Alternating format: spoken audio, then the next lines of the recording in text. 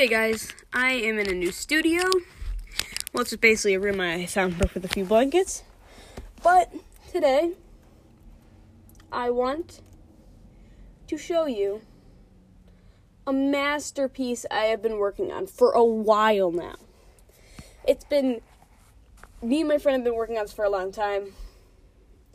2 years ago was the last time he was active on this. But there was also a year break. But sorry for the heavy breathing.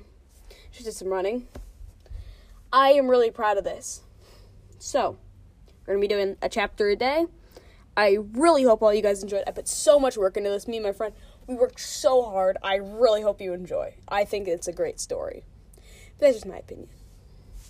Let's begin. Lights by blank and blank. Jane Rodriguez is the only name you'll ever need to remember, for she was the first one to go. Prologue. Once there was a school called Hardwood Middle School. It was known by the kids as the school that went on the most boring museum field trips. But this year it was different. There was a new exhibit. It was called Strange Occurrences. The 8th grade kids couldn't wait. When the bus pulled up, they ran onto it. After 23 minutes of anxious waiting, they arrived. Chapter 1. The Bus. Mondays were always dull for the middle schoolers of Hardwood Middle School. A brown-haired boy got on the bus and sat next to his best friend in the whole world, Molly Jameson. That brown-haired child was an average boy with an average life and an average name. And that name was David Finn. But this week was the end of all those normal things. David walked down the aisle, looking for his friend. While he walked, he passed a group of giggling girls that stopped and glared at him as he passed. He hated those girls. They were Ryan, her boyfriend Glenn, Chloe, Sam, Tina, Penelope, and Kaylee. Most of them were rich and thought they were better than everyone else.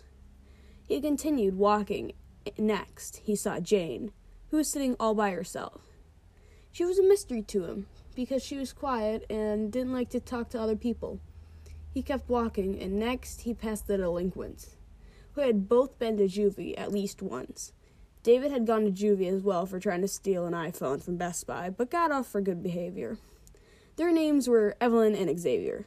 They were currently in the process of spray painting the back of the seat in front of them, laughing silently with each other. He sneered, but kept on walking because he knew if he said something, he'd most likely get a black eye or another injury he didn't feel like getting at the moment.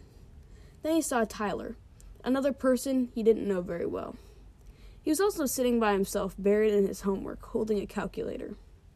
On the other side of the aisle, he saw a really annoying kid named Caden sitting there. He knew, from experience, that he was very annoying and a nerd, and he also loved to butt into other people's business.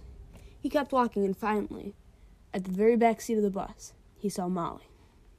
He sat down and started to talk to her and passed the time. When they finally got to the museum, they got off, and the tour guide was standing there in the entrance waiting for them.